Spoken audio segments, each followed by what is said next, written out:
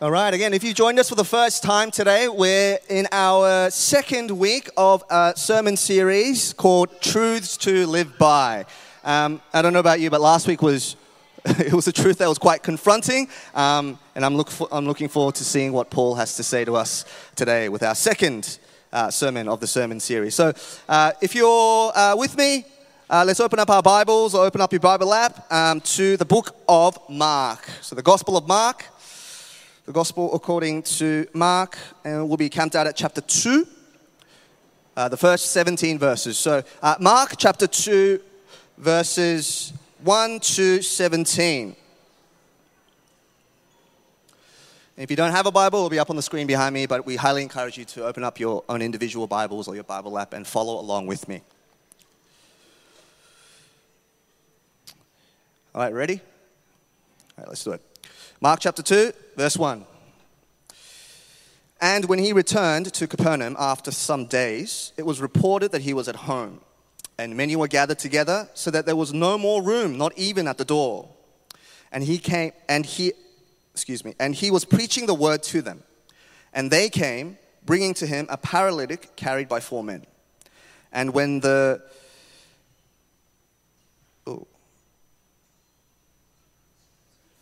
Sorry, I lost myself.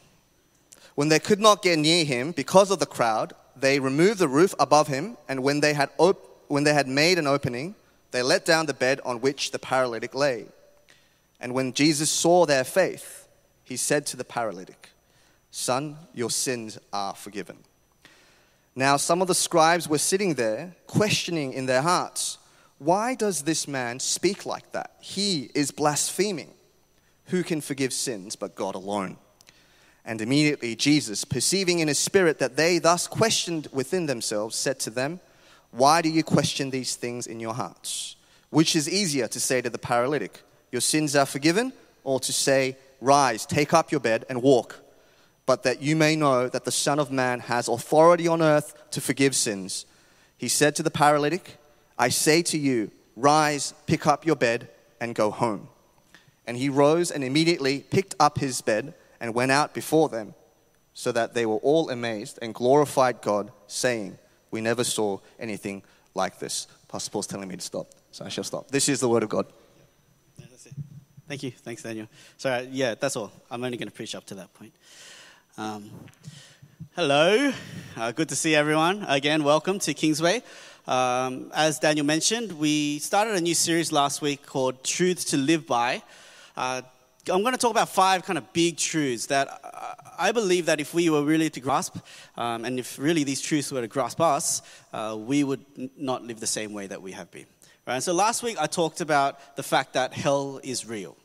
And as Daniel mentioned, that was a difficult topic, but a very important one. Right? A topic that maybe we don't speak enough about in churches. That was last week. And today, I'm talking about the fact that Jesus saves. And we're really kind of building up on top of what I talked about last week. And so if you missed last week's sermon, they're up on Spotify or on our website or something. But building on top of the fact that hell is real is the truth that Jesus saves. Now, as I begin, I want to ask you a question. What do you want most from God today? If God could grant you your deepest desire, what would it be? Your number one prayer point. God, this is what I so desperately want. What would you ask of him if you knew that he would answer you? What is your heart's greatest hope? Now, we all find ourselves here in church today seeking God for different reasons. Different things drive us to be here today. For some of us, it's a solution to some problem, and God, I just wish you could fix that problem, then everything would be okay. For some of us, we're here because we want to make some relationships. God, I want to meet some people and get to know some people and make some friends. Or maybe you want more than a friend, you want to find a boyfriend or a girlfriend, and God, if I could just get that, everything will be okay. God, I'm here maybe for guidance. God, I want purpose. I want comfort. I want you to teach me how to live a godly life. I want some breakthrough. I want an assurance. We all come here for different reasons. I don't know about you, but when I talked about hell last week, and as I reflected on it, really changed the way I looked at how I live, what mattered, what the most important things in life were. And as you think about hell, I think it would change the things that we would come to ask God for. Some of those things that we want from God today may not really be the most important things. And maybe what you are here for, maybe it's not a bad thing, but maybe it's not the great thing. Maybe it's not what you really need. As we look at today's passage, what we're going to find is a group of people who come to Jesus because they want something, but in the process, Jesus is going to teach them that he has something far better to offer them, and that is what they really need. It's not what they want, but it's what they need. And for all of us here today, I want us to understand this is what we need, and this is what Jesus is here to offer us. And so if you have your Bibles, you're going to keep it open in Mark chapter 2. If you've got a Bible app, you keep it open in Mark chapter 2. We don't have verses up on our slides. We haven't done that for a while to make us, have a Bible open. And so we're just going to keep doing that.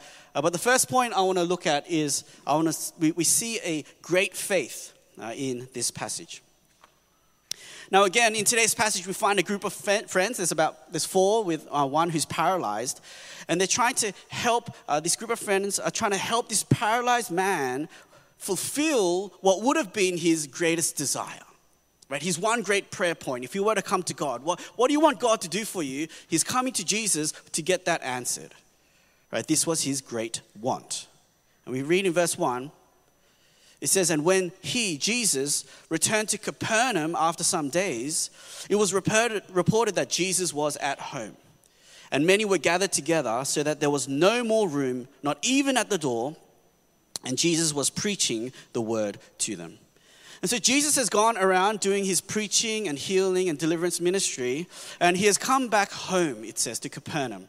Now, it's most likely not his home. It's just a place he's calling home while he's at Capernaum, maybe one of his disciples' homes, and that's where he's staying. And the word has gone around that Jesus is back. And so all these people gather around to hear Jesus preach. And there are so many people, it says, that there was no room, not even at the door. It's like a packed house. There's nowhere to squeeze. Like everyone's just shuffled along. Can you move that over there? Can you move that table? And everyone is squeezed in, and the walls are lined with people standing up. And it's so full that people are stuck at the door, just peeking their heads in, trying to look at Jesus. And even the door, it says, is full. Right? It's a full house. And we read that while Jesus is preaching to this full house, verse 3, they came, bringing to him a paralytic carried by 4 men. Now, why did these 4 men bring this paralytic? What was this paralytic here for? I don't think that's difficult to guess. He was there to be healed. That was his great desire, his great want, his prayer point. Jesus, I want to be healed. I want to walk again. I don't want to be bound by this illness that stops me from living a life that maybe all my friends get to live. Now that's made clearer in Luke's recount of this story. He says that the power of the Lord was with Jesus to heal. So Jesus was healing in amongst his preaching, and that is why they had come. That is why they're seeking Jesus. That's what he wants. I want to be physically healed. Now, what they got right is this. They had a great faith. Now, they got something wrong, and we'll talk about that later. But they got this right. They had a great faith. They believed that Jesus was the only one who could fix their great problem. They believed Jesus was the only one who could fix their great problem. I don't know about you, but if I was the group of friends and I got up to the house and I saw that it was full, I might have just given up. I think a lot of people would have been in that situation and would have given up and gone home. Like you've gone home, like, oh, can we get in? Oh, well, we tried. Maybe next time. Maybe next time another healer comes around. We tried our best, and we'll just go back home, and we'll just maybe go for a meal. I think a lot of people would have been in that situation, just like the paralyzed man, wanting to be healed, but when confronted by that barrier, would have just easily given up. But look at what this group does. Rather than giving up, look at the extent that they go to. It says in verse 4, and then when they could not go near him because of the crowd, they gave up and went home. That's not what he says. When they could not get near him because of the crowd, they removed the roof above him. And when they made an opening, they let down the bed on which the paralytic lay. Right? That's crazy. That's just over the top. It's how embarrassing is that? Right, these people, instead of giving up, they climb onto the roof somehow. And the roofs back then in Palestinian roofs would have been flat. And they start digging a hole to get to Jesus. Imagine you're sitting there in that living room with Jesus. It's a jam-packed room. Jesus is preaching this amazing sermon, and as he's preaching, you hear this on the roof. And everyone's like, what's going on? It's just banging and scraping, and dust and debris begins to fall from the roof. And everyone stops and they're staring up, and it gets louder and louder, and finally you see a hole punch through the roof, and someone's hand sticks out through the roof. And everyone's like, whoa! The hand pulls out, and someone's eye pokes through the hole, and they're looking to see where Jesus is. They find Jesus, the eye disappears, and the banging continues over and over again until the hole is big enough for a bed to fit through. But a man lying on a bed, right, horizontal, to fit through. This is a big hole. This is the strangest house. And these people were willing to punch a hole through. Last week in the Sunday group, one of the members was talking about how they have a problem in their roof and it's leaking, and how annoying that is. And I thought about that. I was reading this. I was like, how annoying would this be? This isn't a small leak in your roof. Someone has punched a hole in your roof big enough to lower a man. But this is the extent that they go to bring this paralytic to Jesus. Right? It's over the top. And when Jesus sees their action, he doesn't say this is due to stubbornness. This is because they're a bunch of punk kids who are rude and they don't care about anything. What he says in verse 5, it says Jesus saw their faith. It is faith, Jesus says, that drove them to this extent. They were relentless and did not give up because they had faith. Faith in what? Faith that Jesus alone. That Jesus was the only one who could fix their problem. And so, even though there were barriers, they kept pushing through until they got to Jesus. Anyone with lesser faith would have given up. Right? If you didn't really believe that Jesus was the one who could fix this problem, you'd get to that room that is full and say, let's go home. Because we're not even sure that if we got to him anyway, he'd be able to help us. Right? You'd say, it's not worth the cost of punching a hole through someone's roof and embarrassing ourselves and forking out lots of money to pay for that roof afterward, because we're just not sure if Jesus could really help us. These people are willing to go so far because they had such great faith. They really believed Jesus was the one who could fix their problem. That is what they got right. And that is something that we should be able to look at and follow after. How often do we give up too easily on Jesus because we lack faith? Because we don't really believe that Jesus is the one who can solve our problem. And so we pray a little bit and then we kind of give up and, well, I tried. And we figure it out ourselves. We don't look for guidance from God's word because we don't really believe Jesus is the one who needs to speak into the situation. We give up on holding on to God as our only hope. It's because we lack faith. We don't really believe Jesus is the one who can fix our great problem. If we really believe that, we would keep fighting to get to him.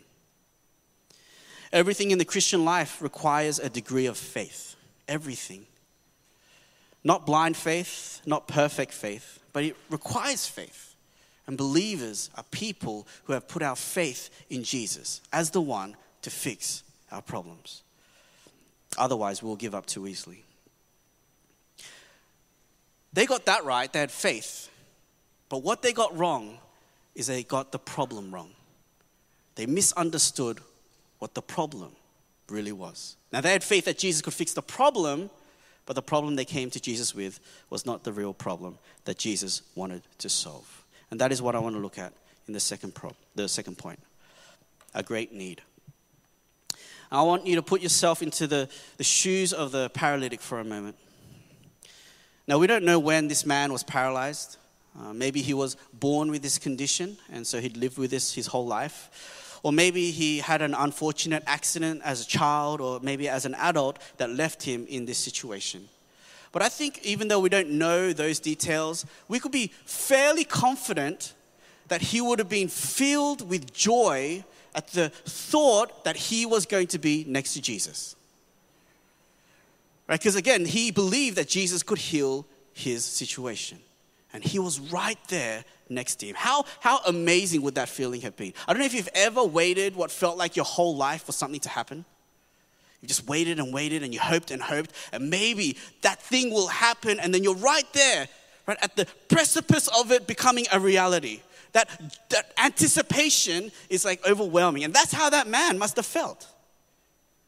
He had been paralyzed and he could not live a normal life that everyone else got to. He couldn't do the things that his friends got to do and enjoy. And that he hears that there's a man named Jesus going around saying things that no one has ever said, doing things that no one has ever done. Right? This Jesus preaches unlike any rabbi who has ever walked the earth. And this Jesus is casting out demons from people. He's healing the sick in multitudes, and all of them, Mark 1 says, were made better. Even lepers. When lepers came in contact with you, they would infect you. But when Jesus came to lepers, he wasn't infected. He would cleanse them, right? What seemed like an incurable disease. And this man hears about it. How exciting is that? And yet the problem is, he's a paralytic. He can't make his way to Jesus. And so he waits, and he waits, and he waits. He waits for the moment when Jesus might come near enough to him that he might get his friends to carry him. And finally, he hears the news that Jesus is back at Capernaum. And so his friends put him on a bed. They rush over to the house. They're so excited, but the house is full. They don't give up because they have faith. They climb the house, they punch a hole in the roof, and they begin to lower this man bit by bit, ever so slowly, down toward Jesus. And as this man is lying there on the bed, slowly inching his way toward Jesus, I can imagine that an anticipation is just growing and growing and growing and growing. Right? Because he can only look at the roof, and he's staring at the ceiling, at his friends with the big hole in the roof. He's looking at the walls, and then slowly the face of Jesus comes into his field of vision. Jesus smiles at him. And then Jesus says the words he so desperately wants to hear. Right? What does he want to hear?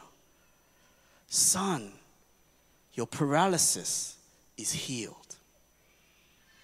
But as Jesus opens his mouth, that is not what he says. Right? Look at verse 5. What does Jesus say? And when Jesus saw their faith, he said to the paralytic, Son, your sins are forgiven. Nothing to do with his condition, nothing to do with his paralysis, nothing to do with physical problem. Jesus says all the wrong you've done against God, right? Your rebellion, your sin, your disobedience to his commandments, I'm going to forgive that. That's what Jesus says. Right? I don't know about you, but you're like, what? I don't know how that man might have felt, but he would have been like, oh, what? That's not what I want. That is not what I want. Why does Jesus say that? Is Jesus cruel? Is Jesus playing a joke?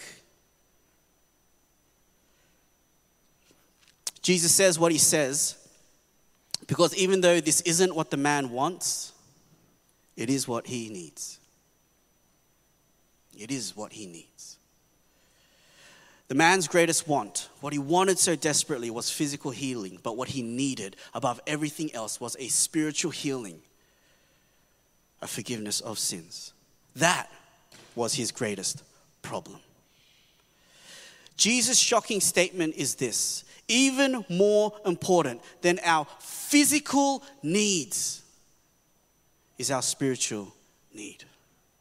Now, we come to Jesus with so many material, present needs that we think are needs. We say, Jesus, I need you to fix this work situation, this relationship situation, this money situation, whatever thing it is, I need you to fix it. I need it. But Jesus would tell us they're not really your greatest problem in life.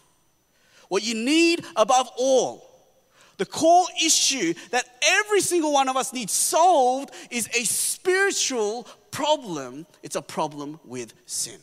Now, all that other stuff, I'm not saying is unimportant, but they're not the most important thing. And that is why Jesus offers to this man forgiveness of sins, because it is the greater gift, even though it might not have felt like it. Right, verse 5 says, Jesus saw their faith, and then he says, I'll forgive your sins. Right, he sees their faith, and he's like, I'm going to reward you for your faith.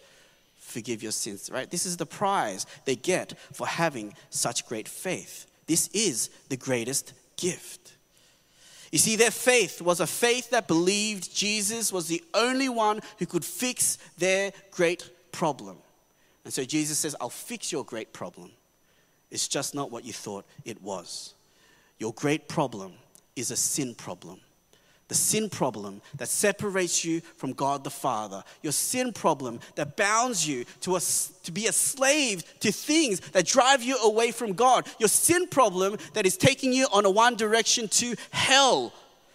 Right, a place that is real and eternal and horrible. And a lot of people are going to get caught off guard when they get there. Right, I said that last week. That's your problem. And I'm going to fix it for you today.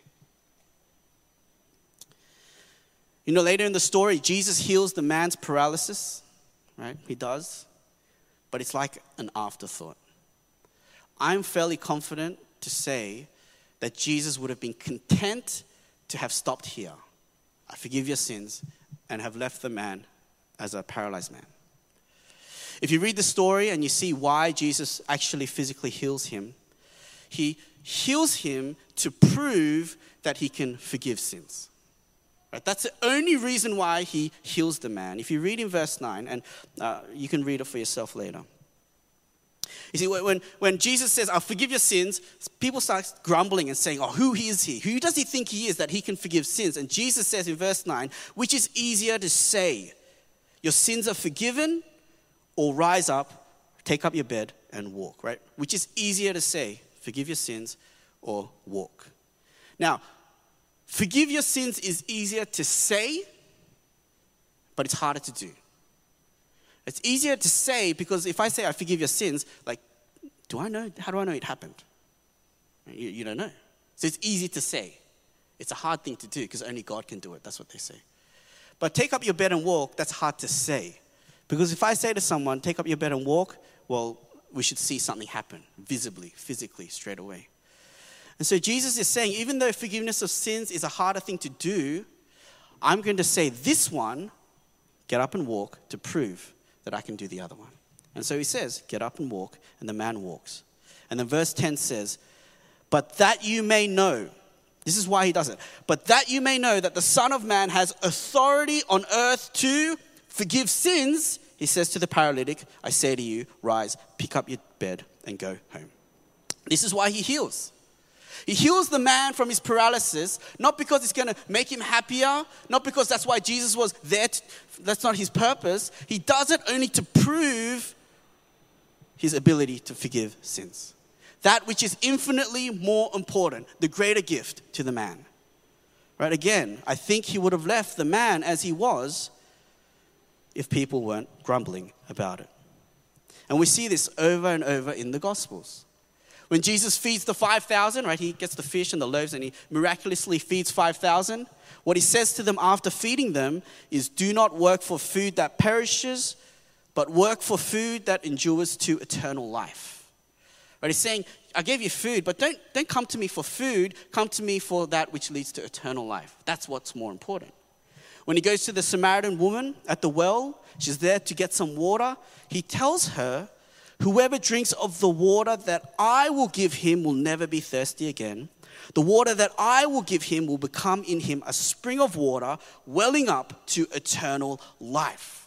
So she's there for water, and he's like, no, it's not about water. Let me give you something that will satisfy you in your soul forever, and it will lead to eternity. That's what's more important. Over and over again, in the ministry of Jesus, we see he was not here to make our life easier on earth.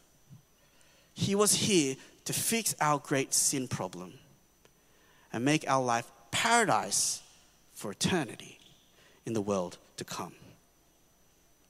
It was love that made Jesus offer to this paralyzed man not what he wanted, but rather to give him more.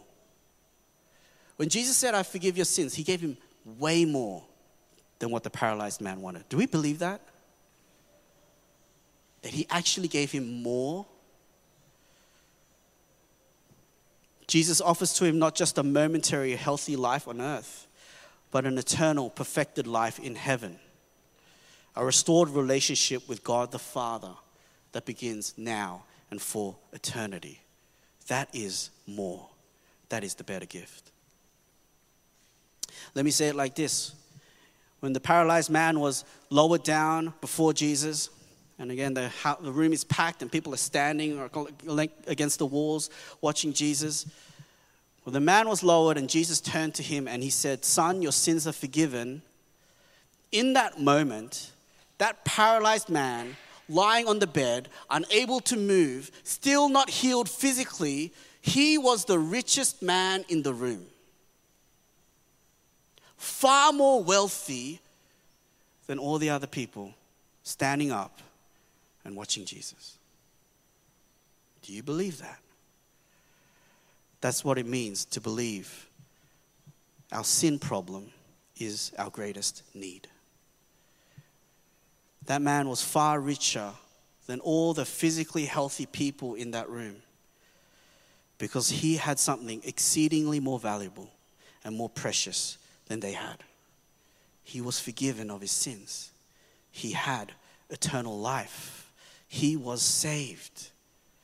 And no matter what kind of troubles or suffering he might endure in this short life, in the life to come, he was wealthy beyond measure. I said at the beginning of this sermon that we come to God and church for many different reasons. Why are you here? God, I want you to solve this problem. I'm here for relationships. I'm here to date someone. I'm here for guidance, for purpose, for comfort. I want to know how to live a godly life. I want provision, assurance. They're not bad things. They're good things to seek God for, but they're not the best things. They're not the most ultimate thing we need to figure out first. All those things are things you want. They're not things you need. What you need is to be forgiven of your sins. All those things, if God were to give it to us, it might lead to a better life here on earth. But what we need when we get forgiveness of sins leads to the best life here on earth and in the world to come. Right? This is really the greatest need. And when we consider what I talked about last week, about hell, and how hell is horrible and it's final and it will catch many people by surprise, we begin to understand this more and more. How important it is for us to figure out our sin problem that is leading us to hell. I don't know what God is doing in your life. I don't know 99% of what God wants to do in you today. But I'm confident about this, that He offers to each of us salvation. He offers to us forgiveness of sins. Every single one of us. If you would believe in Him, you will get it. That is what you need. Last, I want to talk about Jesus a bit, and we'll close. When Jesus turned to the man and He said, son, your sins are forgiven, I think some people would have been confused, like, whoa, what? That's not what He wants. But some people were really angry. Like, they were like livid with anger. It says in verse 5 and to 7, it says, when Jesus saw their faith, He said to the paralytic, son, your sins are forgiven.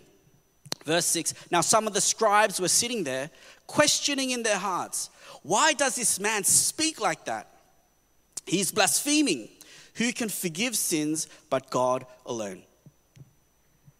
Now the scribes were kind of like religious leaders, Jewish religious leaders at the time.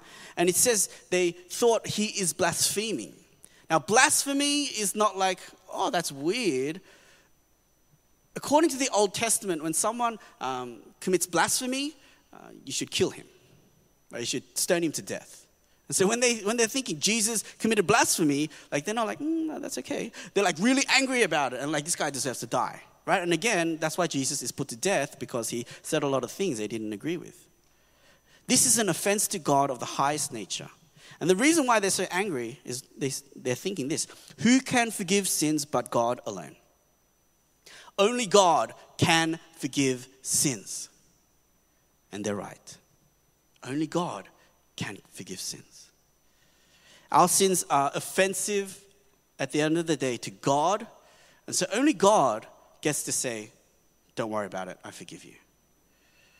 Right? If I did something wrong to my wife and she's like angry at me, and then my daughter Zoe comes up to me and she says, it's okay, Dad, I forgive you. I'd be like, oh, but that's not how it works, right? That's nice, but I need forgiveness from this one over here, my wife. We need forgiveness from God because God is the one we have offended. Now, the scribes were right in that only God can forgive sins, but they were wrong in two ways. Number one, Jesus can forgive sins, and he can because he is God. Only God can forgive sins, but Jesus can forgive sins because he is God in the flesh. Right? Jesus is more than a prophet, is more than a wise man, is more than a great example to follow. Right? Different religions believe in Jesus, but they believe him in a different way from the way we believe in Jesus. We believe Jesus was God. He's the second person of the Trinity, Father, Son, and Holy Spirit. He is the Son. God the Son, he came in the flesh into this world. He was uncreated. He existed from eternity past, and yet he came into this world. And he is fully God. He is fully man. And because he is God, he can forgive sins. But the second thing they didn't understand was that Jesus came to forgive sins. That is the very reason he was there on earth. Jesus was born and lived and died in order to make a way that we might be forgiven. He needed to pave that path that we might be forgiven. Jesus' life is kind of weird when you think about it. He lived 30 years, and at the age of about 30 is when he began his ministry. Right, so 30 years, relatively quiet, not going around preaching, not going around healing. At around 30, the age of 30, he goes out. And that's when he heals, he teaches, and everyone starts to hear about him. He gets a gathering. But how long was his ministry? Do you know? You don't have to answer. About 3 years. 3 years. After 3 years, Jesus makes a beeline straight to the cross. And he knows he's going there. He goes there on purpose. He goes to the cross and dies. Have you ever wondered why Jesus didn't stick around longer? Why didn't he stick around until at least 60? I'm sure he could have preached from a chair at 80. And people would come and he'd just heal them. He spent only 3 years doing ministry. He could have preached more, healed more, fed more people, cast out more demons if he stayed longer, but he didn't. He goes straight to the cross because this is why he came. He did not come to feed people or just merely to teach or to heal. He came to go to the cross to die in our place for our sins so that we can be forgiven of our sins. That's why he came. He came so that you might be forgiven of your sins. So he goes straight to the cross. And when he went to the cross, as he hung on that cross, he took your sins upon himself so that when God the Father looked at Jesus, it's as if he saw you and all of the wrongdoing you did and all of your failures and all of your regrets. And the Father poured out his anger and judgment on Jesus The judgment and anger you and I deserve, the punishment you and I deserve, the death that you and I deserve. And Jesus took it and he paid it on our behalf. Which is why when we believe in Jesus, our sins are forgiven because Jesus has paid for our sins and our wrongdoing. When we believe in Jesus, our sins are accounted to us no more. They've been paid for. And so we are welcomed by God and we have eternal life. That is why Jesus came. Above everything else he came to do, this is what he came to do. He came to save us, not from our physical problems, our material problems. He came to save us from our greatest spiritual problem, our problem of sin. That's what we sing about. I think 2 of the 3 songs we just sang were all about how Jesus saves us in this way. The question then is this: do you believe that Jesus is the only one who can fix your great problem? And do you believe your great problem is a sin problem? What Jesus accomplished by going to the cross allows him to say to every single one of us here today, son, daughter, your sins are forgiven. It's right there. It's on offer. All you need to do is believe. Believe that Jesus can do that. And you'll be forgiven right now in this very moment. Let me close with this. You know, when I look at my kids, I feel like they're like a different species of, human race. They're weird, right? Kids get it backwards. They don't want what they need. They don't want what they need. And they act like they need what they want. So they don't want what they need. What do they need? They need vegetables, but they don't want it. They need to sleep at night, but they don't want to sleep. They need to study and do homework. They need to learn to be good people and be selfless and take care of your sister, Ruben. They need to learn to do chores and clean up. All these things are things that they need, but they don't want any of that stuff. I don't want what I need.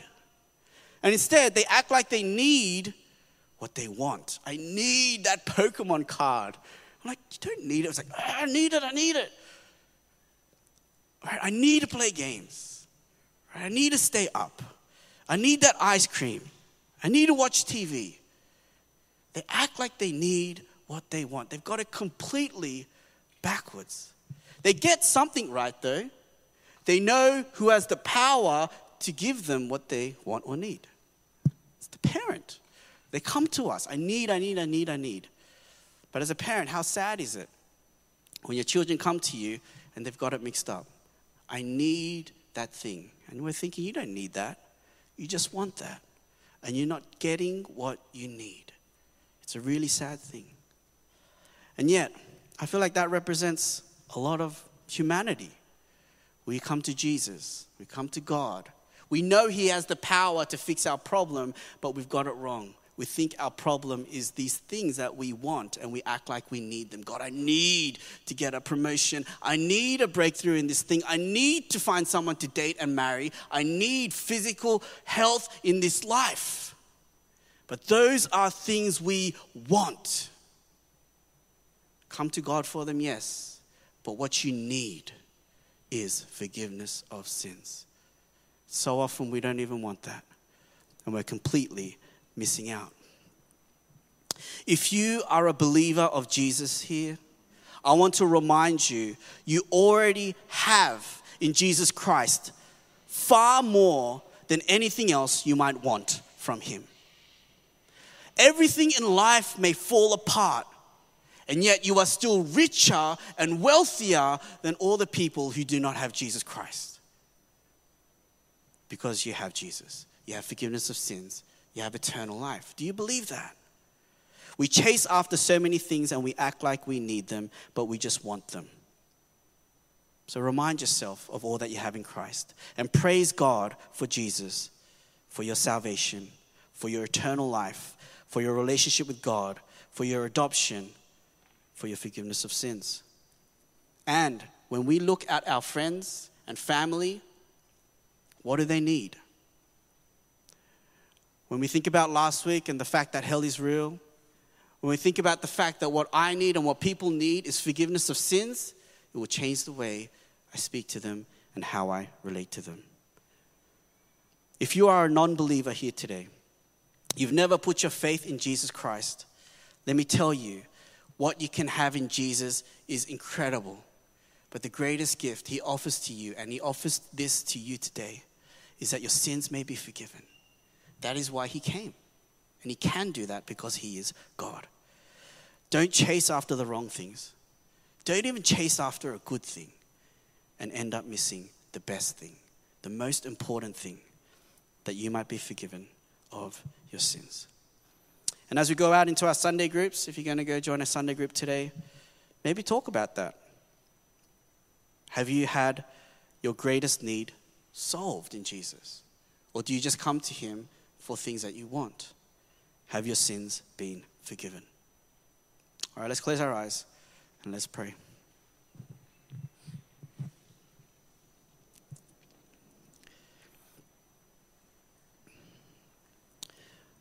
I just want us to wrestle with this fact that above everything that Jesus may offer to you today, in his great love, he will offer you freedom from your sins, that his blood would cleanse you from the stains that sin had left in your life. He may wash you clean, and that he might restore you in your relationship with God, that he might give you eternal life in heaven. And he might do that because your sins will be forgiven. I don't know why you're here today, but that is what you need. Can we come to Jesus, repent of our sins, put our trust in him, say, Jesus, I believe that you can do that. I believe you are the only one who can fix my greatest problem, and my greatest problem is a sin problem. I believe in you. Can you make that your prayer? And if you've never made that your prayer, if you make that prayer today, eternity will shift and nothing will ever be the same on earth, in this world, or in the world to come. And it is that easy for us because of what Jesus has done. It's a free gift. We just receive it. If you're a believer, think on that and praise God for what you already have. Why don't we spend a bit of time in prayer? Let's pray.